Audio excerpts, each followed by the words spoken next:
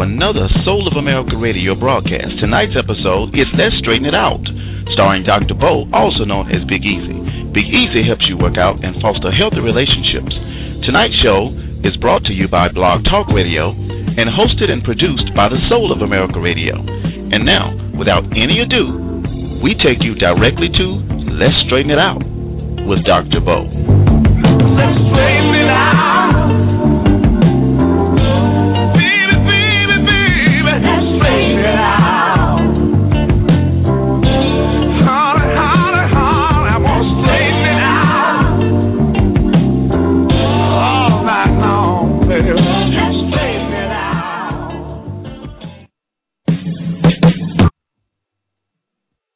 Oh, good evening, folks. Welcome to another episode of Let's Straighten It Out. This is Dr. Bo, a.k.a. Big Easy.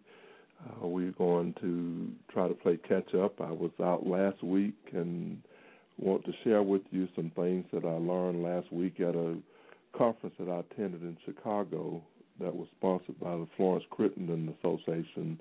This is a nationwide organization that works with pregnant and parenting teens, although they work primarily with young girls. They also work with boys as well. But there was a presentation about adverse childhood experiences and talked about how the experiences that kids have when they're growing up affect their lives as adults.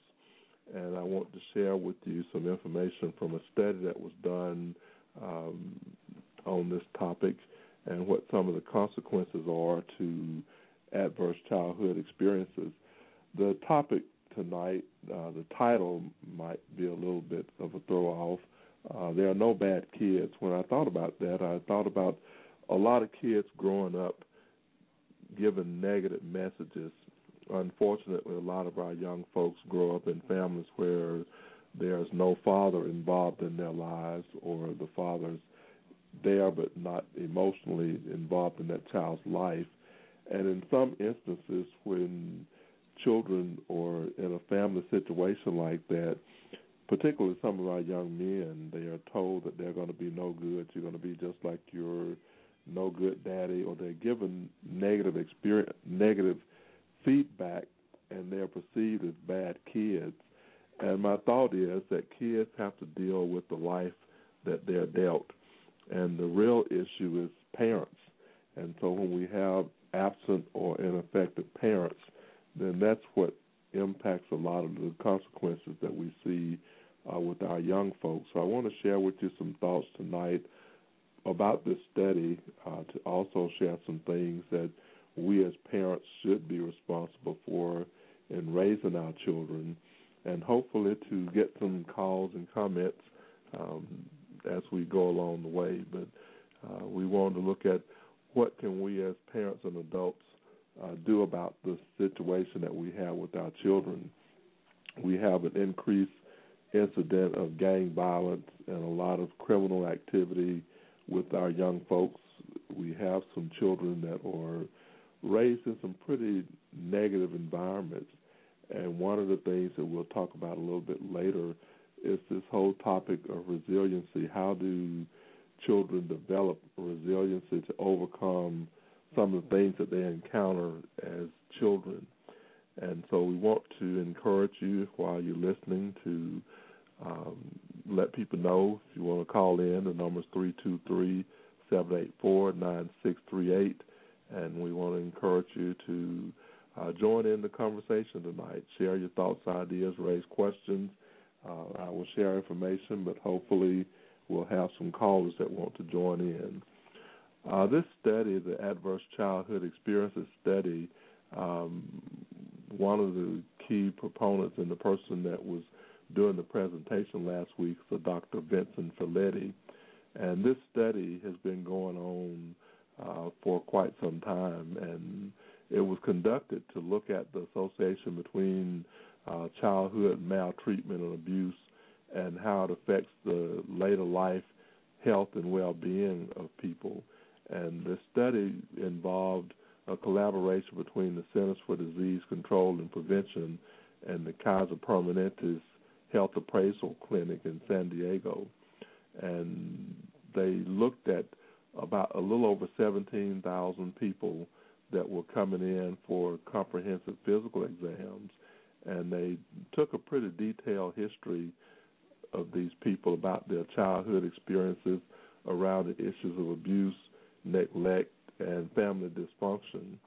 And what they have seen is a pretty strong correlation between the childhood experiences in these areas and the physical, emotional, and mental health of the people that they were studying. And each one of these participants was given a pretty lengthy questionnaire about the family environment that they grew up in, and looking at details about their current health status and their behavior in their relationships. And then they looked at the results of the physical exam. And what I'll be sharing a little bit later, or what are some of those factors that they found that they could trace back to the adverse childhood experiences that these people had. So the study suggests that these experiences present major risk factors for illnesses and for early death because of a poor quality of life. And so we want to look at what some of those adverse childhood experiences are, and also what are some things that they cause and what can we do about it. And as with any information that's shared on this program, I remind you that it's not a one-size-fits-all. It doesn't apply to everybody. There are some people that have had some pretty negative childhood experiences, but somehow they came out to be okay. And there are some that have not been so negative that didn't do as well. So there's always exceptions to everything. So with any research or statistics that's shared, it is shared for information and education purposes, with the realization that there's always going to be some exceptions. So when there are exceptions, I invite you to call in and share your thoughts about it. One of the things that came out of this study is that when you look at some of these adverse childhood experiences and how it affects people's social, emotional, and cognitive functioning, how do they develop their social activities and relationships? How do they relate to each other? Are they emotionally stable?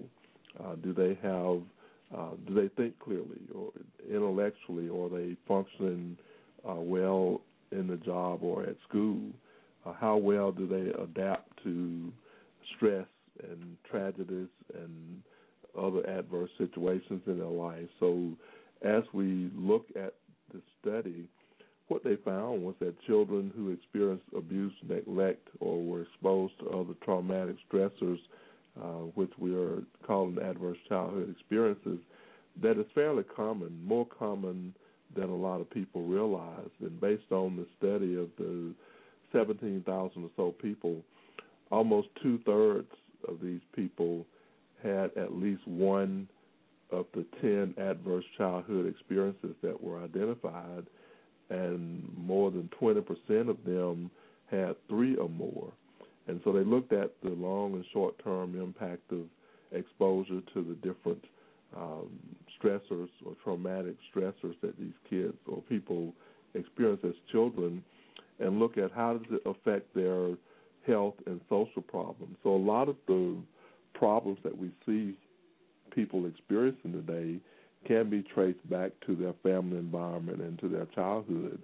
We did a show almost a year ago about the impact of fatherlessness or the absent father, and unfortunately that's a pretty prevalent problem in our society today. So many kids grow up without a father in their life, or not even knowing who their father is, or if there is a father, he's not presenting some of the positive impacts that need to be there.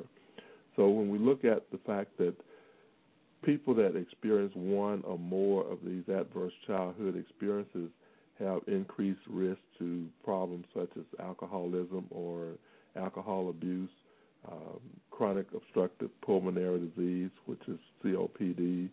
It's just not from smoking. One of the impacts of ACEs or is increased likelihood of smoking. It contributes to depression. There's an increased incident of fetal death or early birth defects. There are a lot of health-related issues that negatively impact the quality of life. It increases the likelihood of illicit drug use or drug abuse. It increases the likelihood of various heart diseases, liver disease. People who have had multiple adverse childhood experiences are more at risk of domestic violence or violence with their intimate partner. They are more likely to have multiple sex partners or to be promiscuous, which means that they are more at risk of STDs or sexually transmitted diseases. They're also more at risk of liver disease. There's more incidence of suicide attempts, unintended pregnancies. People tend to start smoking, drinking, or become sexually active at earlier age and so forth. Therefore, there's an increased incidence of adolescent pregnancy. These are just some of the social and health problems that people experience, and this study indicates that a lot of the folks that experience these problems had one or more adverse childhood experiences, and in some instances, 3 or more. Now, that doesn't mean that everybody who develops these problems necessarily had those experiences, but the research shows that most of the people who have multiple traumas in their life are more at risk of social, interpersonal, and health problems as they grow older. And so we want to think about what can we as a group of people do when we recognize this in our own families, or with ourselves, with our children, with the people that we care about. If these things already exist and you can't undo it, one thing that you can do is to encourage people to get help for their health problems, and particularly if they have problems with substance abuse or mental illness or domestic violence. There are a lot of resources available for people to get help. So it's never too late for people to try to turn their lives around. So we want to look at what can we do as a group to make sure that we are on target with trying to help people to get their life together and to try to make sure that they're doing things that will improve the quality of their life. One of the things that came out of this study is they identified basically 10 risk factors or adverse childhood experiences, and they were listed in 3 categories. One was abuse, which included emotional, physical, and sexual abuse. The other one was neglect, which is emotional and physical neglect. And then the third was household dysfunction. And that's where there was an incidence of domestic violence, particularly when the mother was the victim of violence, where there was a household history of substance abuse or dependence, where there was a household history of mental illness, where there was an incident of separation or divorce, and when one or more family members had been incarcerated. And the study involved 17,337 people. It was a little bit more women, a little over 9,000 women and almost 8,000 men. But what it showed was that with this population, that with the women, a little over 13% had experienced emotional abuse, 27% physical abuse, and 25% sexual abuse. With the men, it was 8% emotional abuse, 30% physical abuse, and 16% sexual abuse. So you can see that it was pretty prevalent that these folks experienced various types of abuse when they were growing up. And the increased incidence in sexual abuse is pretty prevalent. A lot more of the women than men had been sexually abused. More of the men had been physically abused. The emotional abuse was pretty prevalent for both of them. In the area of neglect, the women was about 17% had experienced emotional neglect, 13% of the men with physical neglect, almost 10% of the women, and about 11% of the men. in the areas of household dysfunction, the women had experienced, about 14% of them had experienced domestic violence. About 12% of the men had experienced domestic violence in their family. Substance abuse was about 30% for both. Mental illness, 23% of the women and 15% of the men. Separation or divorce, it was almost equal, 20 to 25%. And household incarceration was fairly equal. About 5% of each had experienced one or more family members being incarcerated. When you look at the number of adverse childhood experiences of the group that they studied, about 35% of the women and 38% of the men indicated that they had not experienced any of these 10 incidents of abuse that were identified. About 25% of the men and women indicated they had experienced one. About 15% indicated they had experienced two. About 10%, three, and four or more was 15% of the women and 10% of the men. So you can see that it's pretty prevalent that there was a lot of abuse going on with these folks that were in this study. So we're going to take a short break, and then we'll come back and after that talk a little bit about what was the makeup of the group and what are some other things that they found. So we're going to take a break, and we'll be back in a little bit.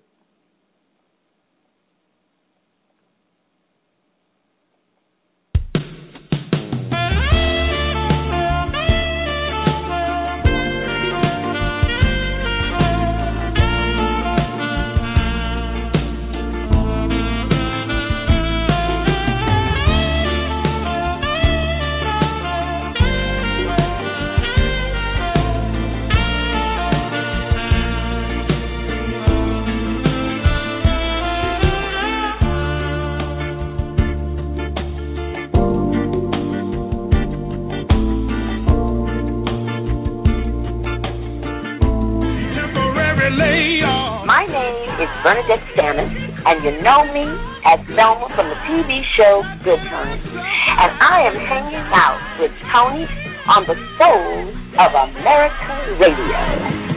We lucky we got 'em. Good times.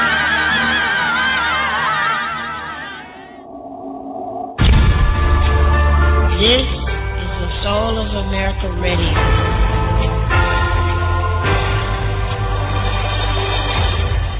Talk radio, coast to coast. This is the Soul of America Radio.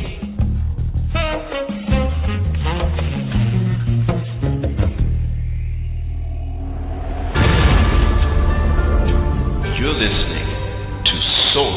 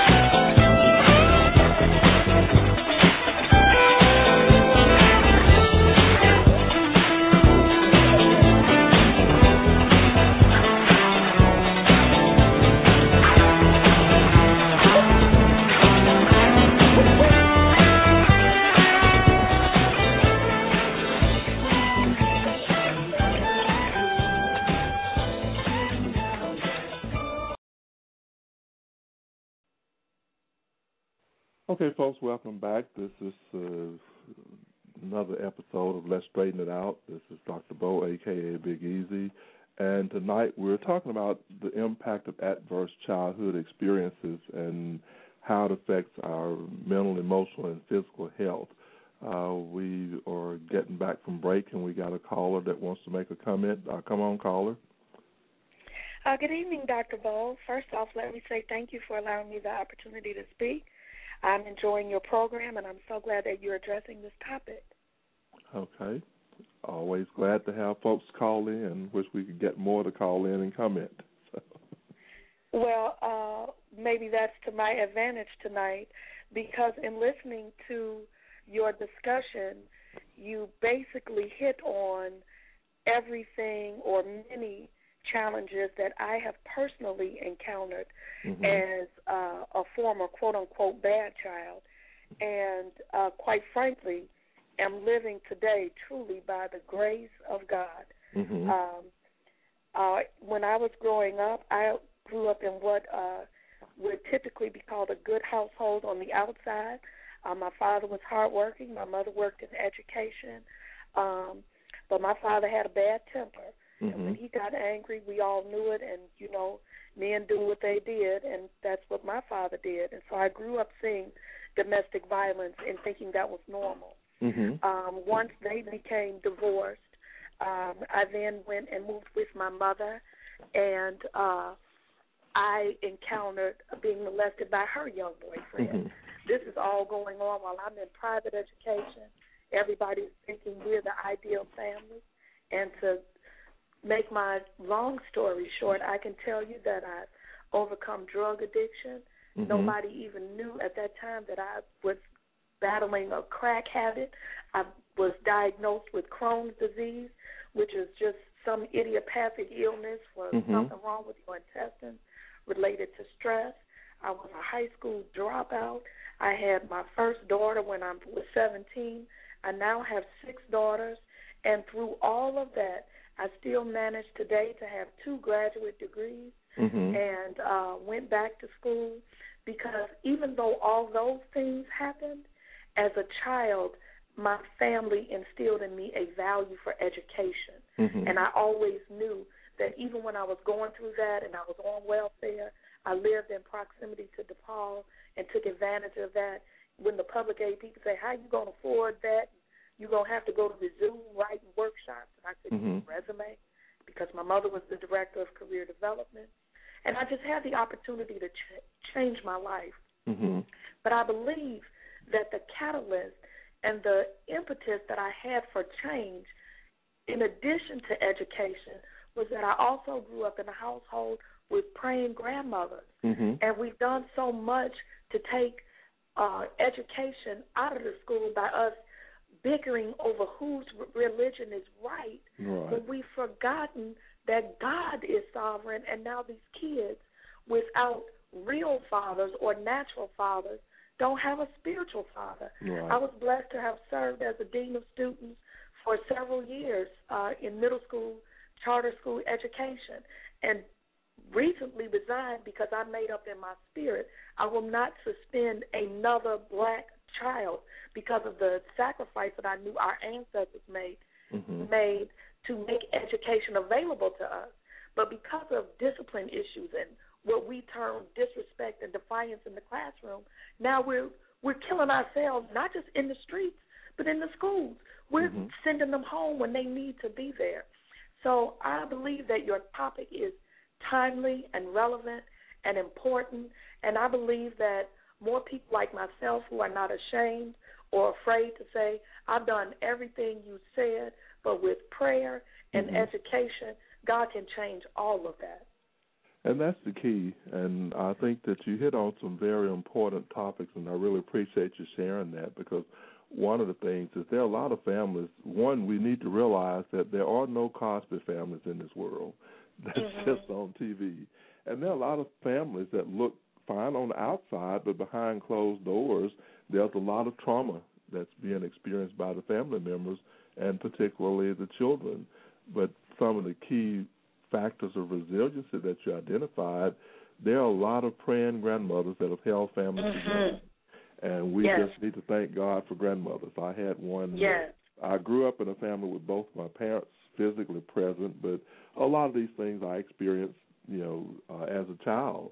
But my grandmother played a key factor in my growth and development. So You identified that there were people that provided positive attachments for you, and the value of education helped to create some of those other factors of resiliency, which is developing, the cognitive and intellectual competence. So one of the things that's important for us to understand is that these kids have to have healthy attachments. They have to have parental supervision and consistent discipline. And unfortunately, some of the attachments that they develop aren't healthy attachments. That's why so many of our young folks are attracted to gangs, is they find in the gangs what they should be finding in their families. And so you were one of the fortunate ones that, in spite of some of the adverse childhood experiences, you fortunately had some of those positive factors that contribute to resilience, and you had to resolve to take advantage of some of these resources that were placed before you. Unfortunately, too often we blame the victim. We blame the children, and that's why I chose the topic of there are no bad children. Children have absolutely no choice over the family that they're born into, and they don't have any choice of selecting their parents. And it's the parents, it's the adults that are responsible for the outcome of our children. So there are no bad children. They've just had some bad experiences that negatively impact their lives. And if they don't have some of those factors that help them to be resilient, then some of them won't have positive outcomes. So you're one of those exceptions, and I really appreciate you calling and sharing. And I'm sure there are others out there who have overcome some of the negative things that they have experienced. I didn't realize how bad some of the things were I experienced until I went to college and studied sociology. It was like, well, that's what we experience in this, neighborhood: the violence, the abuse, the substance abuse, and a lot of the stuff that was just pretty typical. We had no idea of the impact that would have in later years, but a lot of research is showing how children that are raised in these environments develop some of these problems in later life that can be avoided, and hopefully some of them can have someone in their lives that can get them turned around. With us when we were growing up, if it wasn't for the Boys Club, then we wouldn't have had anywhere to go, and we had a lot of positive influence from hanging out at the Boys Club. So I really appreciate you sharing, and hopefully we'll have some other folks to call in. But thanks again for sharing that with us. Well, thank you, and have a good evening. Mm-hmm.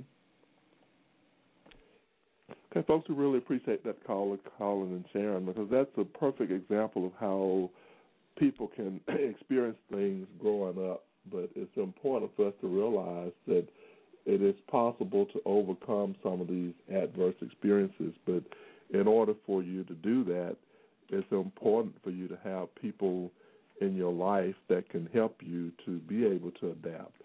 I talked about this idea of resilience, and that's simply the ability to adapt and bounce back when you face adversity, trauma, tragedies, or threats, or significant stress in your life. And some people can experience some things that, to me, is unfathomable that they are experiencing it. When you see children being abused, I can't imagine. I've gotten pretty angry with my children. They've done some things that I'm thinking, how in the world, what were you thinking?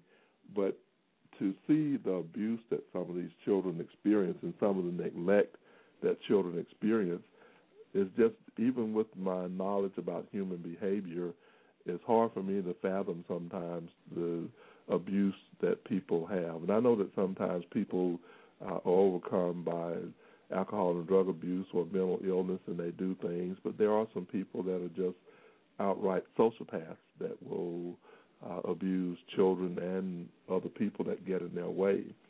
But as I said earlier, in order for children to have half a chance of overcoming some of the tragedies that they experience in life, you have to have healthy attachments. A lot of times this is grandmother, or it's aunts, or someone that might not be your biological parents. But if you have someone in your life to provide some of those healthy attachments, then you have a better chance of overcoming some of these problems. You need consistent parental supervision. There are so many latchkey kids in our society that are literally on their own. The parents are in their own world, doing their thing. The children are suffering because the parents don't provide consistent supervision. And the children need consistent discipline, not punishment and abuse. We won't get into the debate about the pros and cons of corporal punishment, but my experience of working with people is that punishment doesn't necessarily change behavior. It just causes people to work harder to not get caught.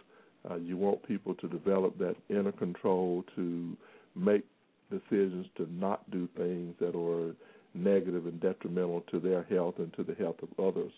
So those are the key factors that you need: the healthy attachments, parental supervision, and consistent discipline. And it doesn't necessarily have to come from your biological family or parents, but you do need those things for kids to have a chance to avoid delinquency later in life. It's very important for us to think about the African proverb, it takes a village to raise a child. And when you think about some of the values and principles of these villages where everybody is involved in that child, you need individual factors that help you to be resilient, and you need community factors. Some of you that grew up in my age, you remember there were times when you stayed out of trouble because you didn't just have to worry about your parents seeing you. If your neighbors saw you, some of the neighbors were close enough that they would not only punish you, but they'd tell your parents, and then you got another punishment when you got home, both for what you did and for embarrassing the family. But this village concept is very important. There's a approach that's used of working with delinquent children, particularly some of these children that end up in group homes or in residential care, some of these kids that are incarcerated, and is based on the principles of the Lakota Indians out in the Dakota areas, and it's called the Circle of Courage. And it has 4 basic principles that come from the culture of these Lakota Native Americans. And they are belonging, mastery, independence, and competence. Belonging, mastery, independence, and generosity. And if you think about a lot of the philosophies about human behavior, we all want to belong. We want to be a part of a bigger group. We want to fit in. We want to be accepted. And if you're one of those kids growing up to where if you're out on the playground and they're choosing teams and you're the one, there was always 2 kids that they fought over.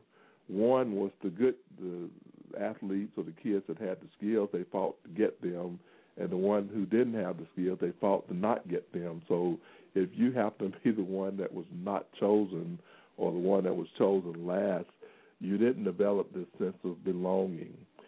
That's very important for us to feel like we are part of a group. If you know some of the work of Abraham Maslow and his hierarchy of needs, one of those is a sense of belonging. So these Lakota Indians instill that through their tribal life.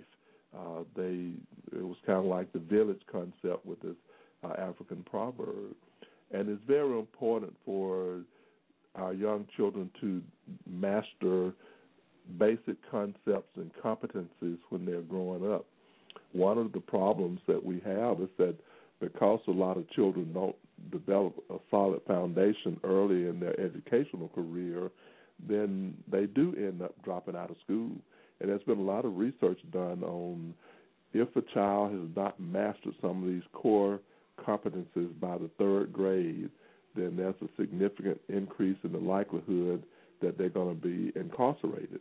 And some of the statistics around early childhood development and education is used to determine how many prisons they need to build. So one of the statistics is a little old now, but in Tennessee, we were spending about $5,000 per child on early childhood education and about $38,000 per year to house prisoners.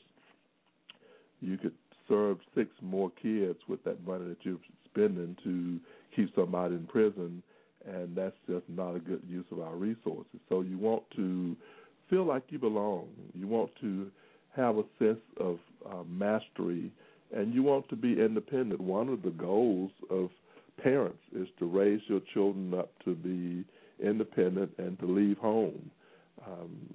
Fortunately or unfortunately, more adult children stand at home now for a lot of different reasons.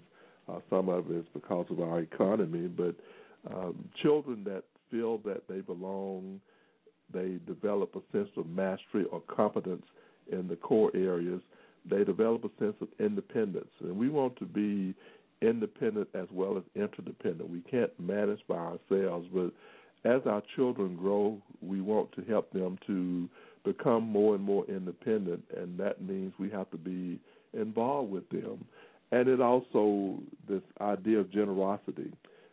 You have a lot of our private schools, for example, require service learning experiences or community service, and now a lot of the public schools are requiring students to do community service. That gives them a sense of contributing back to the community. And so these are things that are important that people need to help them to overcome some of the obstacles that they face in life. But it's important for us to be a village, to look at some of these cultures that are successful in having responsible, competent children that become responsible, competent adults. And that's something that's very important. But we want to encourage you to call and share your thoughts or questions, but we're going to take another quick break, and then we'll be back and wrap this up. But if you want to call in, 323-784-9638, or you can log on to soulofamerica.radio.com. We'll be back in a few minutes.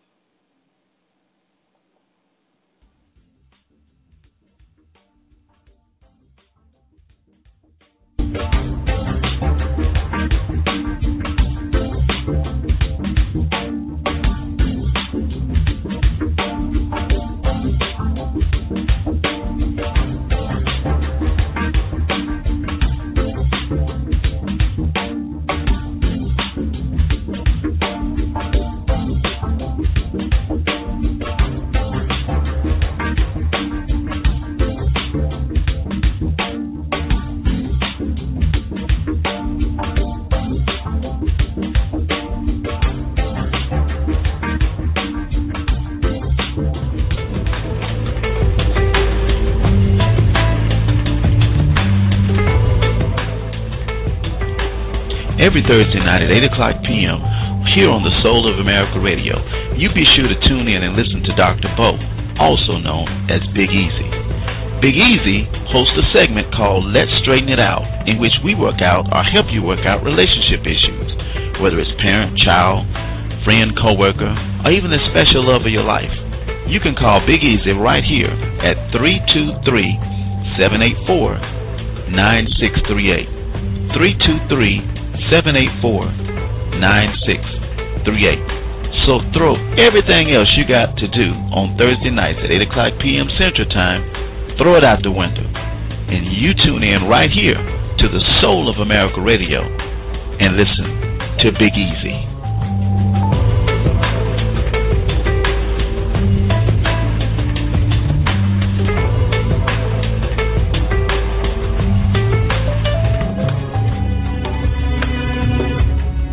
Speak your mind. Dial in and speak with the host now at 323-784-9638. That's 323-784-9638. This is the Soul of America Radio.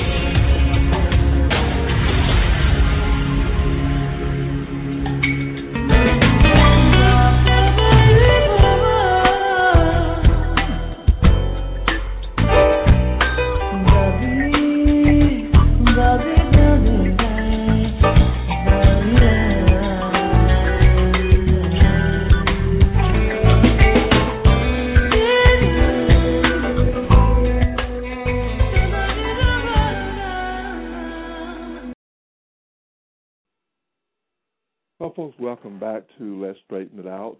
Our topic tonight is There Are No Bad Children, and we're talking about the impact of adverse childhood experiences on the lives of people, how it affects our mental, physical, and emotional health.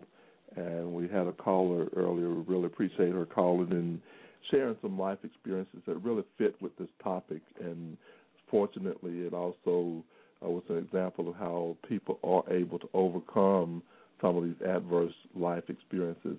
If you want to learn more about this particular study, it's on the CDC website, and it's www.cdc.gov/ACE, or just Google the ACE study, and it gives you more details about some of the findings of this study. What we want to spend our last segment on is looking at what are some of the things that our children need in order for them to overcome some of these problems. If you have young children, then it's not too late to do this. If you have older children, then you can look at ways that you can help to support them, because they really do need guidance and attachments and consistent discipline. Unfortunately, some of our children have gotten too caught up in gangs and negative activity, and it's just really unfortunate. But we don't want to give up on these kids, never give up. So we want to see what we can do. We've got a caller that wants to make a comment, so let's bring them in. Hello, caller, you want to comment? Hi, Dr. Bo. This is Tiki. How are you? Hey, Tiki. How are you doing? I am wonderful. I've been listening to the show tonight. It's an awesome show. I heard your last caller. I thought that was a very courageous story. That was. And, I am really glad to hear that, because that was just awesome. It is. Wow. I couldn't imagine. You know, of course, I didn't suffer any of those issues in my family, particularly my mother and grandmother. They were very vigilant. Mm-hmm. So I hear so many stories about, particularly from women, that said that they were abused or molested and whatnot in their childhood, and I'm horrified, you know, because those issues never touched my life. But I was interested when I saw your topic, because I've been real concerned this week about the story in the news, and I heard you earlier say, you really didn't want to get into the debate of the whole corporal punishment thing. And I saw the story in the news about the 6-year-old that was carried out of school in handcuffs.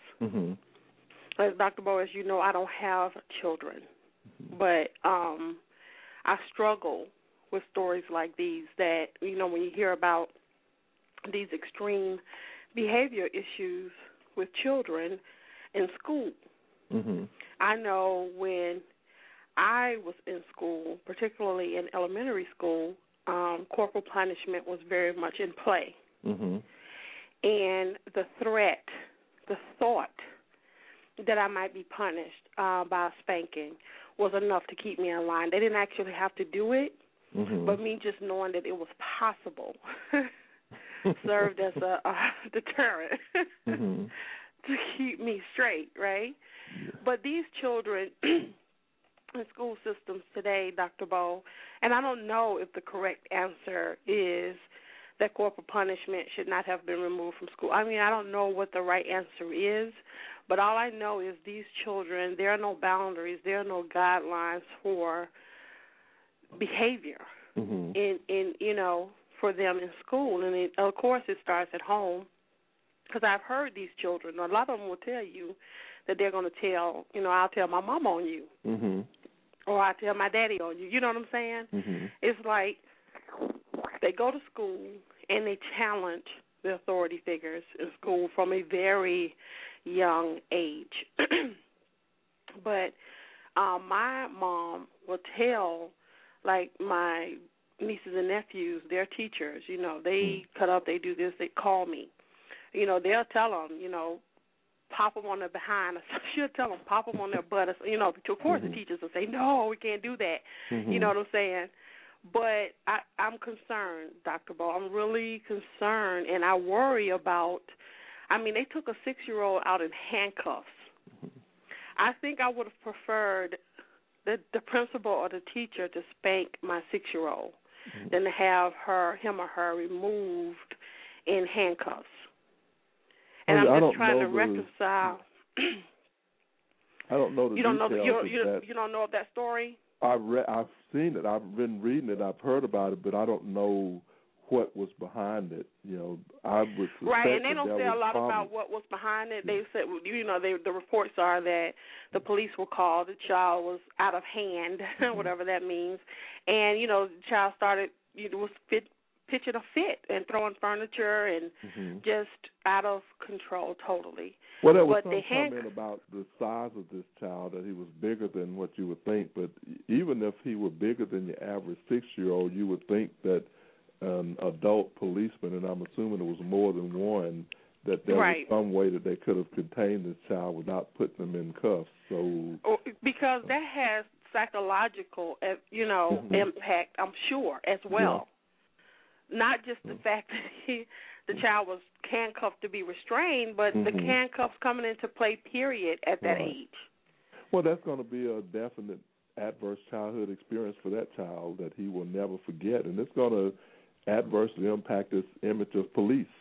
And so I think that we have to be mindful that this child, who knows what he had experienced at home that led him to act that way. And unfortunately, a lot of the time the teachers' hands are tied because they don't have the resources. The classrooms are too big. They don't have the support that they need. They've taken out some of the things that were helpful, and our education system in a lot of instances is lacking. But when you see instances like that, you just know that this child is going to have bigger problems down the road, and now you're going to have this image of him being hauled off in cuffs, and that's not likely to have any positive impact. Right. And the thing that really bothers me is, okay, that's a story we heard about. Mm-hmm. How many instances are in everyday occurrences that you don't even hear about? Yeah. That there's something adverse happening to a child in the school system. Mm-hmm. And you see more and more they're kids just falling through the cracks. Yeah, you're hearing teachers that are sexually abusing kids, and it's just And I know that these are the exceptions, and it's an issue of we all grew up where corporal punishment was the norm, and some of the whippings I got, they qualify as abuse, and I survived. But that's the difference is that some of these kids, the parents didn't know when to say when, and some of these kids had just went overboard. So, each parent has to make a decision about whether or not they're going to use corporal punishment. But there's a limit to where it gets to the point where it's just outright abuse, where other types of discipline are proven to be more effective. But we have a situation in our life that we have a lot of young folks that are headed down the wrong road, and we need to come together as a group of people to pool our resources to try to save some of these kids, because it's not the kids' fault. A lot of times they just in bad situations, and we found out about them, a little bit too late. But I appreciate you calling and sharing. We got another person that wants to call, so let me see if we can give them a little bit saved. But thanks for calling in. Thank you. Okay, caller, you want to make a comment or ask a question? Yeah, Dr. Boy, I'm enjoying the show. I really wasn't able to listen, but kind of overheard it while I was doing some other work and started thinking. I'm a former police officer with the city I'm living in Birmingham, Alabama. Mm-hmm. And one day in 2000, whenever it was, I got a call that a mother was held up in the bathroom, and she was being threatened by her child with a knife. Mm-hmm. So when we got there, the child was 10 years old, and he was outside. When we came up, he was a pretty big fella for 10, but when we got there, he was outside. And so we approached him with caution. We did not pull our weapons, but we did approach him with caution. We did a pat down, and we set him down, and he became belligerent with us. Mm-hmm. So my partner, his temper was a little shorter than mine. He he was able to gain control of his attitude by his demeanor. I'll put it that way. And it was squashed. But the problem was he disrespected his mother. Didn't have to cuff him, all right? But we were very cautious because we knew there was a knife in the house somewhere and he had threatened her. Well, she didn't, long story short, she didn't want us to do anything. She just kind of wanted us there for a moment. But I was getting to the point of saying, in all fairness to the police officer that was there, being a former law enforcement, I can say that we really don't know what happened. And it might have been, and this is a big might, that the child was doing something that will cause harm to himself. In that case, a trained police officer will administer cuffs because if you're restraining a child, you could damage that child. You could break something. You could hurt him if you're trying to restrain a child that's fighting.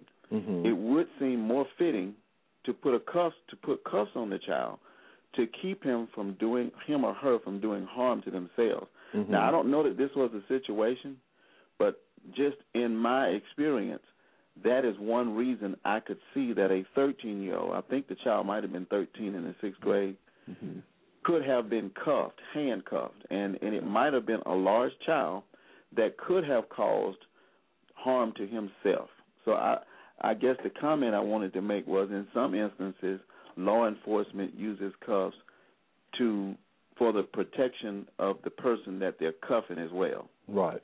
And I heard one report was that this child was a pretty good-sized kid. And I remember when I worked at a mental health center, we had mental health officers. These were sheriff deputies that had gone through training to deal with people with mental illness. And I know that when they would come to pick up kids, folks to take them to the psychiatric hospital, they always put them in cuffs. And when I asked them if they could not do it, then they had a policy that if they had someone that had been aggressive or potentially violent, that when they transported them, that they had a policy that they had to cuff them.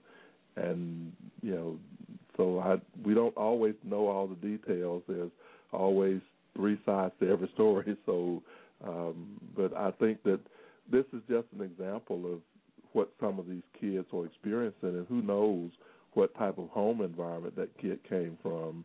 And sometimes when these kids get to school and they're acting out, if you knew what was going on in their home, you'd have a better understanding of why some of them exhibit the behavior that they do.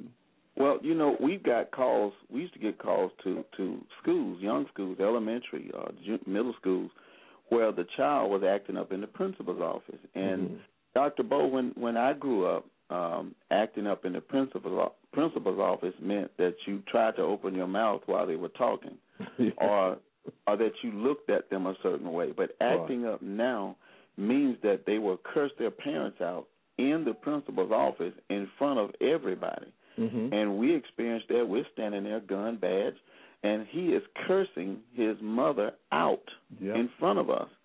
Now, we didn't cuff him or drag him off because he hadn't done anything physically, but I mean that's it's a different kind of act out than what I think we're accustomed to. And I think you see a lot more violent, aggressive behavior with younger children, and so when we read about these things and hear them in the media, you have to realize that that's only a small portion of all the facts. And once you dig deeper, invariably these kids have experienced a lot of trauma in their life, and a lot of time they're just reacting the way that they've learned to act because that's the way the people around them are acting. Right. Now, I think, like you said, like the show does lead toward, that some of it, if not all of it, some of it comes, and most of it probably comes from an adverse childhood or something that they've been covering up, or something that they might have experienced from another household or relative or something. So I'm enjoying your show, Dr. Bo. You're doing an outstanding job tonight. Well, thanks for calling. We've got another caller that wants to comment, so thanks for calling in. Okay, caller, you want to share something? Hello, Dr. Bo. This is Tiki. You're back to me? Yes. Well, I was listening. Okay. Oh, okay. Yeah, I was listening to the last caller, and the one that I was speaking to you about and what disturbed me so bad was a 6-year-old kindergarten girl. So I just wanted to make that distinction. I was talking about the child in Georgia, the little 6-year-old girl. Well, that's why I know there was one I know that was an older kid, but I was aware that you were talking about the 6-year-old that it was. Yeah, I was talking about the 6-year-old because I thought kindergarten, that 6 years old with cuffs, that's a little, Yeah. And I understand the caller's perspective as a police officer. Well, honestly, I don't know how it got to the point of where the police had to become involved anyway. You know what I'm saying? For a 6-year-old. You just never know. I've seen some you don't. small kids that can get pretty violent, but you just never know all the details. And so we just want to try to minimize those things, and hopefully we can get enough folks that are willing to do some volunteer work with some of these kids at school to try to help to overcome some of these things that they're having to deal with. Right. Okay, that's the only clarification I wanted to make. I know you have other callers. Thank you, Dr. Bo. Okay. Well, we appreciate all of our callers. I always enjoy people calling in and sharing their comments, but we only have a few minutes left, and I want to just kind of remind you that it's not too late, that if you have small children, then you just need to be mindful of how some of these adverse experiences can affect the smaller children. We have several programs here in Chattanooga where we're trying to work with the kids, particularly young black men, males, 6th through 12th grade, because that's a very challenging time for young men growing up. And you're finding more younger kids getting drawn into gang activities. And one of the discussions that went on for quite a while here in Chattanooga is, well, they're not real gangs, they're wannabes. And my observation and experience is that it doesn't matter whether they're a real gang or wannabes. Some of these wannabes are even more at risk and more dangerous because they don't have some of the values or codes that are followed. And we just have an opportunity to help our young folks. And as parents, we have a responsibility to provide an environment for our child that will help prepare them for adulthood. And one thing that we need to look at is through healthy family experiences and activities. We need to look at helping them with education and valuing education, like the caller earlier shared, how the value of education helped her to overcome some of these adverse childhood experiences. I think that regardless of what your spiritual or religious beliefs are, that's a very key component to developing a healthy lifestyle and a healthy outlook. Sometimes we get to splitting hairs about what people believe, and we miss the main point, and we overlook some of the similarities that we have. But I think that if you look at this village concept and get back to that, so we want to thank you for listening in. We're about out of time, so we will see you next week.